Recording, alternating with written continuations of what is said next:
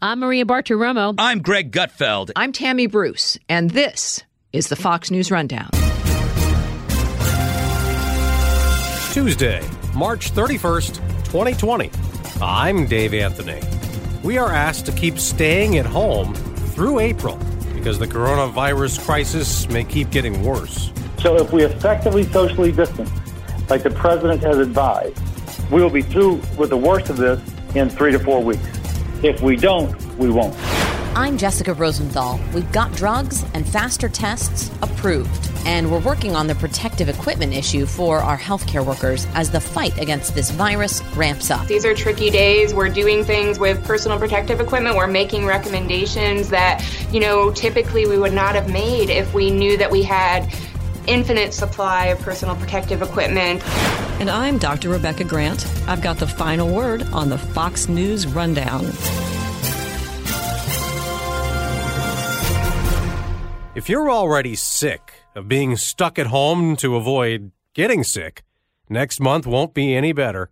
Social distancing guidelines remain in place until April 30th. Nobody's ever seen anything like it. It's a war. We're fighting a war. And the worst is yet to come. President Trump told Fox and Friends the peak may be around Easter. That's going to be the highest point, we think, and then it's going to start coming down from there. That will be a day of celebration. He sees June as maybe a time to start recovery. Now in New York, a U.S. Navy hospital ship arrived Monday to treat non-corona patients to help New York City hospitals deal with those seriously ill from the virus. Other temporary hospitals are also being opened up, including one in Central Park. Mayor Bill de Blasio. We need to triple our hospital bed capacity in New York City by May. Now, the U.S. leads the world in coronavirus cases, on pace to hit 200,000 in a matter of days. New York has by far more than any other state. So in many ways, New York is just a canary in the coal mine. What you see us going through here, you will see happening all across this country. That's Governor Andrew Cuomo. Cases are rising from California to Michigan to Louisiana, where there's worry hospitals may run out of ventilators this week. We actually, in Orleans Parish, or the county in which New Orleans is, has the highest per capita incident nationwide by far. Republican Senator Bill Cassidy represents Louisiana and is also a medical doctor. And so we're not emerging as an epicenter. We are a place which is being slammed right now. Now, there's maybe some hope. Over the weekend, there seemed to be a little bit of a flattening of the increase in number of cases. But 1 or 2 days is not enough to call a trend. So we're watching that to see what happens today throughout the rest of the week. Both the president, the governor have called for social distancing. Hopefully people have taken that to heart. Hopefully we're flattening the curve. What is it about New Orleans? Is it Mardi Gras? I've heard a lot of talk about that's the reason there's this big increase there, but that was a month and a half ago. It makes total sense because it usually takes, 2 to 3 to 4 weeks for the virus to kind of start getting recognized. A lot of people flew in. People have criticized holding Mardi Gras, but I point out at the time that Mardi Gras was held, we were being told that, listen, there's a couple cases in the Pacific Northwest, but otherwise nothing else, don't worry about it.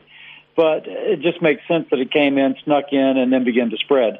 Now, I'll also point out the first event to get canceled didn't get canceled until 2 weeks later.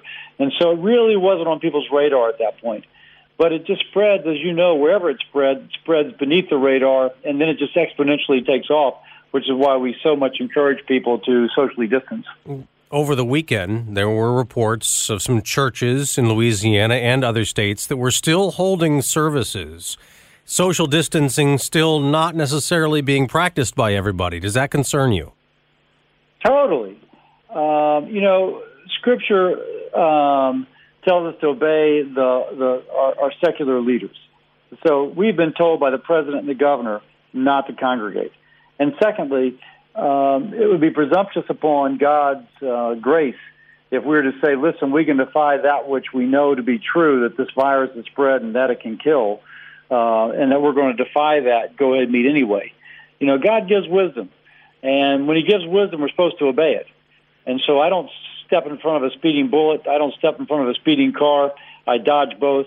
In the same way we should be dodging this virus. So what should pastors know? What should they be doing? What is it that's not getting the message across? You know, I don't quite know. I haven't spoken to any of the particular people. But if you've not seen it yet, I'm a doc. I remember when HIV broke out, and I was in a hospital where there's all kind of AIDS patients. But I got transferred briefly to a hospital that had not yet seen one. So this first patient comes in. He clearly had AIDS. I had seen AIDS. This guy had AIDS. But no one else had seen it. And so they couldn't believe they actually had an AIDS patient. Sometimes you got to see something before you know it happens. On the other hand, if somebody, joins a group of people, maybe they're asymptomatic, but they go and infect another person, and that person they infect is the one who dies, you've seen it. But allow me to make one more point, Dave. There is a way out of this. There is a hope, if you will. About 85% of the people who are infected have no symptoms or minimal symptoms, but they will become immune. There's some people that think folks who are exposed and clear the virus may be immune for as long as 3 years. That's still being tested, though, right? That's not confirmed. It's not confirmed, but there is early evidence to suggest that is the case. Okay. Now, and by the way, that's how the flu works. You get the flu for that season. You don't keep getting the flu that season. You get the flu that season, period, end of story. And if you get the vaccine, and if the vaccine is pretty much like the flu virus that's going to circulate, then that vaccine protects you from getting the flu. And so this is the way immunology works. And the fact that everybody's banking on a vaccine, all the vaccine does is try and mimic what you get when you actually get an infection. A vaccine's actually not better than an infection. It just kind of holds it off. The infection is what really protects you. So if you've cleared the virus, been exposed, cleared the virus, most likely you're immune. And so what I'm pushing is that just like we have immunization registries for children, where all the vaccines you got as a baby and as a young child, all the way up until you're in high school, are recorded online in an immunization registry. Taxpayers paid for it. It's HIPAA compliant. Privacy is respected. But that way, if I have to prove that I was vaccinated for hepatitis B, when I go to nursing school or medical school many years later, I go online, pull down my record, hand it to them, boom. They can see that I've been vaccinated. And so we are used to having online registries for immunization. I'm proposing we have an online registry for immunity. So if I've been exposed, I've cleared the virus, I'm immune, I can now work facing the public, not fearing that I will get infected and not infecting other people. If you were one of those people, Doctor and Senator, if you're one of those people, could you donate blood? Would that help people who are in need, who have the virus? That is being tested right now, Dave, where they are taking the antibodies, these antibodies we're speaking of. You react to the coronavirus, your antibodies are kind of a part of your immune system, attack the virus and kill it. They're trying to harvest these and infuse them in patients who are sick. And so that is one of the approaches taken, but that's kind of proof of concept, what I'm describing. People do become immune to the coronavirus, and when they become immune, they can return to normal life.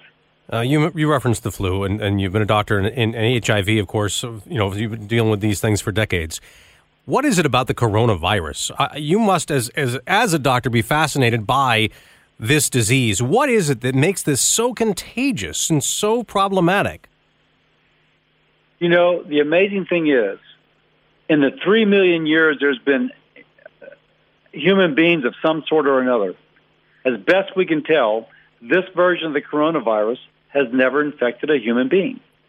I mean, in millennia, since Adam and Eve, whatever you describe, we have not had the coronavirus infect a human being. And so if the coronavirus doesn't infect a human being, we don't have that library of immunologic protection that protects us. The president is hoping for maybe a recovery to start in June, social distancing through April. Do you think that's possible? Well, let's hope so. I mean, the more effectively we socially distance, the more we stop this. You can see in Wuhan and Hubei province that when they effectively socially distance, within 2 to 3 weeks, the transmission dramatically fell. Now, if people don't take it seriously, if they go to churches, if they go to university, if they just have COVID-19 parties, as they describe it, you're going to spread the virus. Somebody's there is going to have it. They're going to spread it, and then they spread it. So if we effectively socially distance, like the president has advised, we'll be through with the worst of this in 3 to 4 weeks. If we don't, we won't.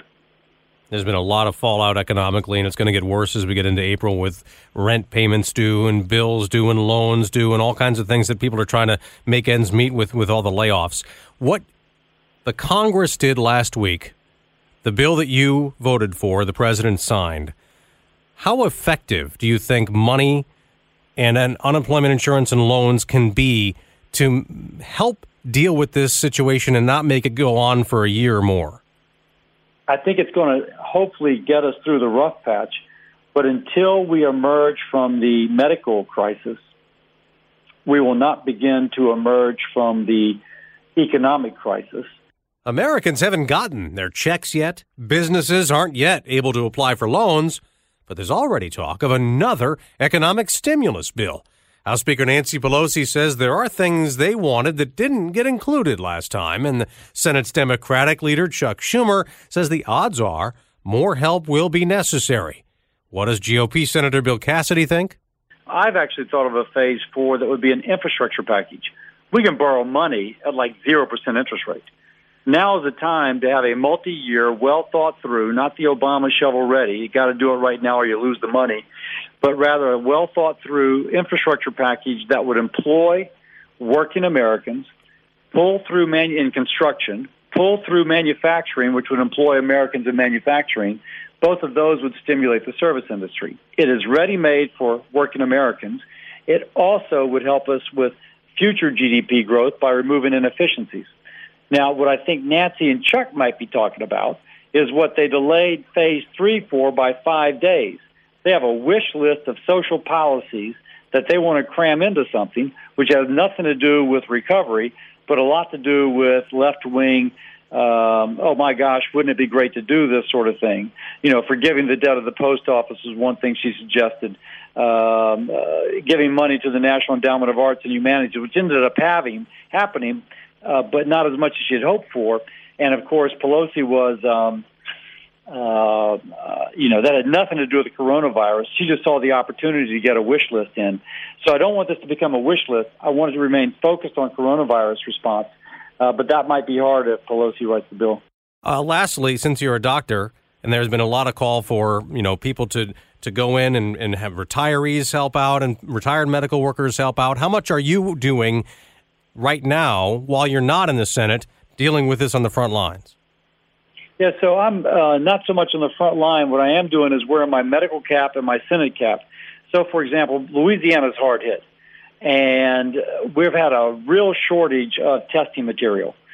Now, if you can rapidly test somebody, get them out of the hospital, you don't burn a lot of personal protective equipment when they actually are cleared, but you don't know it yet. So some of the places want to pull the testing out of Louisiana, returning us to a 4 to 5 to 6 day turnaround time. So we're just, using I speak the vocabulary of the doctors, but 2, speak the vocabulary of the regulators and of the corporate folks. So I'm trying to use that skill to make sure that Louisiana has, for example, the testing, the PPE, the ventilators, et cetera. So far, no one's asked me to go back and practice. I haven't practiced for a while, but in a sense, I'm still taking care of patients, just doing it differently. Senator Bill Cassidy, we appreciate all your time, and good luck with everything, and thanks for being here. Thank you, David.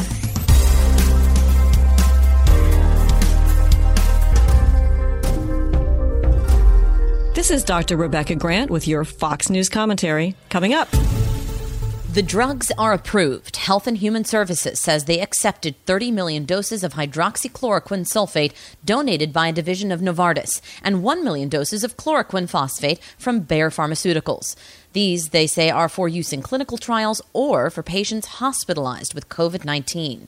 The FDA has issued an emergency use authorization allowing drugs from this stockpile to be distributed to doctors who can use them on adult patients. President Trump, who has been very vocally hopeful about the drug's usage, highlighted the approvals Monday. Teva Pharmaceuticals is also donating 6 million doses of hydroxychloroquine to U.S. hospitals, 6 million doses. So the private sector, as you'd say, Steve, it's been amazing what's happened, really amazing. But many doctors have already been using the drugs to treat patients with the virus, specifically under the brand name Plaquenil. I've treated 3 so far. Dr. Eric Mizrahi practices in Los Angeles, California. I have a lot of friends and family in France, and I've been following the debacle over there with the opposition to Dr. Raoult in Marseille, who confirmed with his 500 patients that this treatment was working. And for me, what I don't understand is when you don't have anything better to offer, what's the harm? You know, everybody's hiding behind studies and this and that. And I don't want to be a conspiracy theorist or anything like that, thinking drug companies are that nefarious that they would,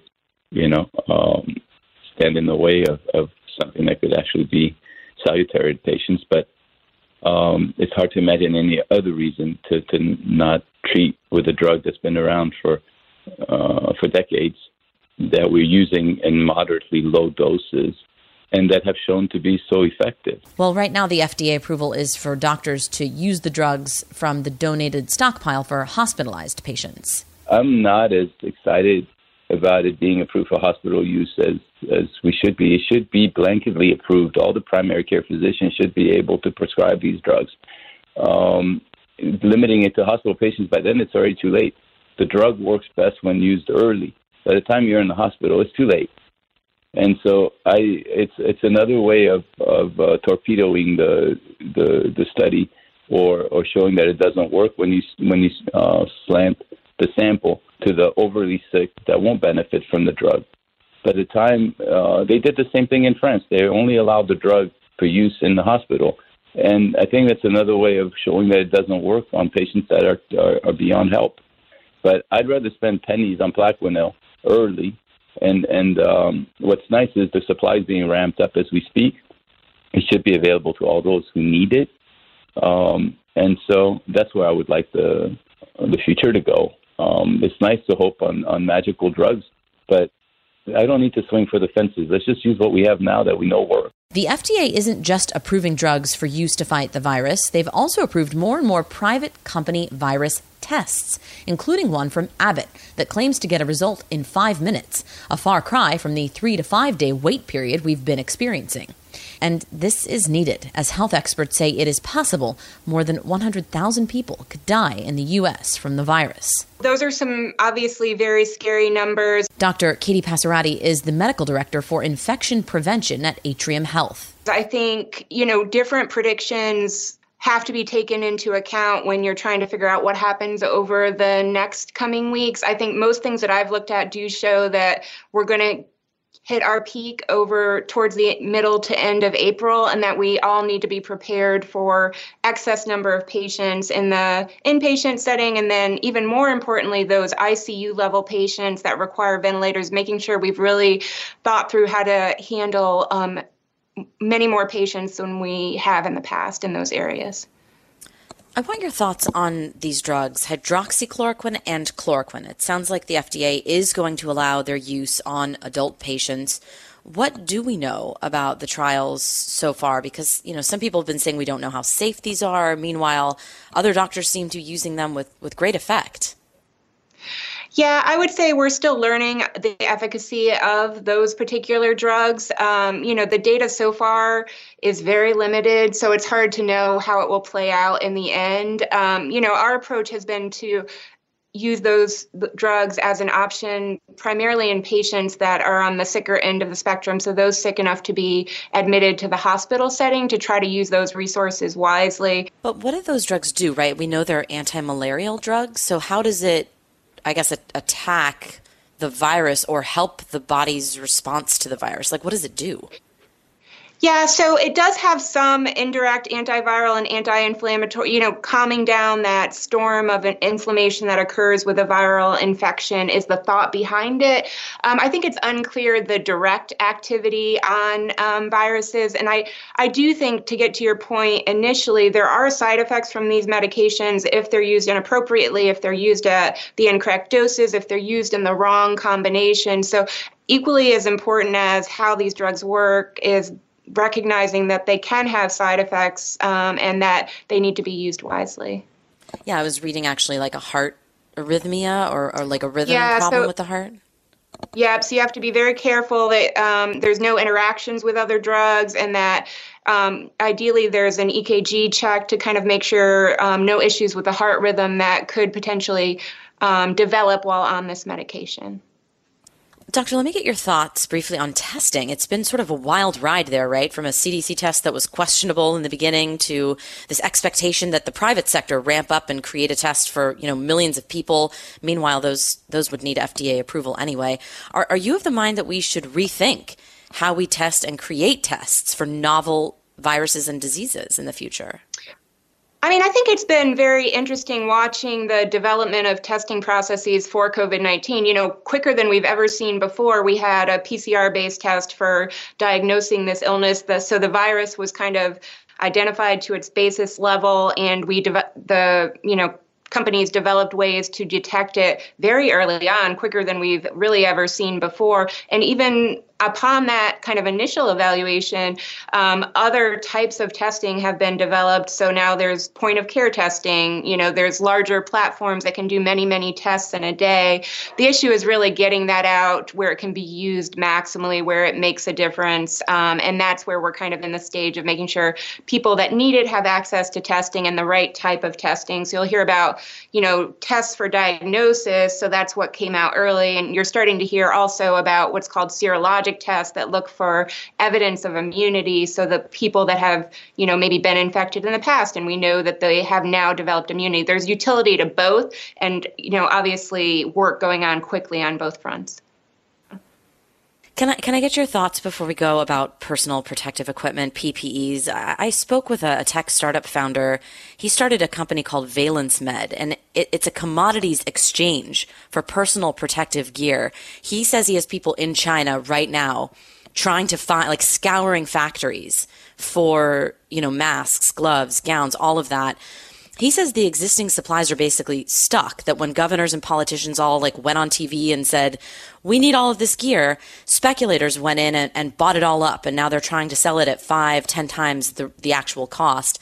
Does that ring true to you? Are you guys struggling to get this gear? Part of the good use of that personal protective equipment is using healthcare system wisely. So making sure we're redirecting patients to, where appropriate, to virtual methods of care, avoiding everyone overcrowding the emergency rooms. We've done a lot of work post-discharge with having a virtual hospital post-discharge. So there's very close follow-up of patients with confirmed coronavirus. So all those play into personal protective equipment. As far as accessibility of personal protective equipment, it does vary from place to place. And obviously it's a very insecure supply chain. So you've heard that many of the types of personal protective equipment are produced in China, are produced in Italy, which obviously have their own issues going right now. So that creates an insecure pipeline. And there always are people that will take advantage of that and bump up prices, make a profit off that. I think there is movement, in my opinion, that PPE is becoming a bit more accessible. Obviously, it's a huge area of focus. It's something we look at every single day in our facilities, and certainly I'm sure at every other facility in the country, to make sure, appropriately procuring as much personal protective equipment as makes sense for our settings to protect our healthcare workers. You're an infectious disease specialist, though. How horrifying is it to think of people needing to reuse equipment? Yeah, we have these discussions on a daily basis. These are tricky days. We're doing things with personal protective equipment. We're making recommendations that, typically we would not have made if we knew that we had infinite supply of personal protective equipment, or, and we're having to act in a dearth of data. So we don't know every single detail about how COVID is transmitted, about how, this question of asymptomatic carriage. There are so many open questions that impact clinical care. And we have to we're in a gray zone as far as how we're dealing with suboptimal situations on both sides. On one side, you have a virus that is not a completely known enemy, so many open questions. On the other side, to protect people, we need that personal protective equipment that may not always be accessible in our current state. So how do we make sure we protect the most people for the longest period of time? These are the decisions we're making every single day, many times a day, doing the best we can with the current situation. Finally, Doctor, do you worry that this virus will make a reappearance in the fall? Like, let's say we flatten the curve and by the summertime we're okay, and then in October, November, this virus comes back. And how do we prepare for that at this point, that possibility? Most infectious disease people think that ultimately this virus will be like our seasonal influenza. It'll kind of be in the mix of viruses that we see in a given year. I think, what impact vaccination has on that once a vaccine is available will be very telling. But I think, is it likely we're going to see this particular surge of patients? I think that's unlikely. Will we see this virus again? For sure, it's going to be in the milieu kind of moving forward. But, the issue right now is that no one has immunity, so everyone's susceptible. Obviously, that's rapidly becoming not the case, right? So a certain chunk of the population's protected. And, I think that will play out in coming, viral seasons. Well, Dr. Katie Passarati, thank you so much for your time. Thank you.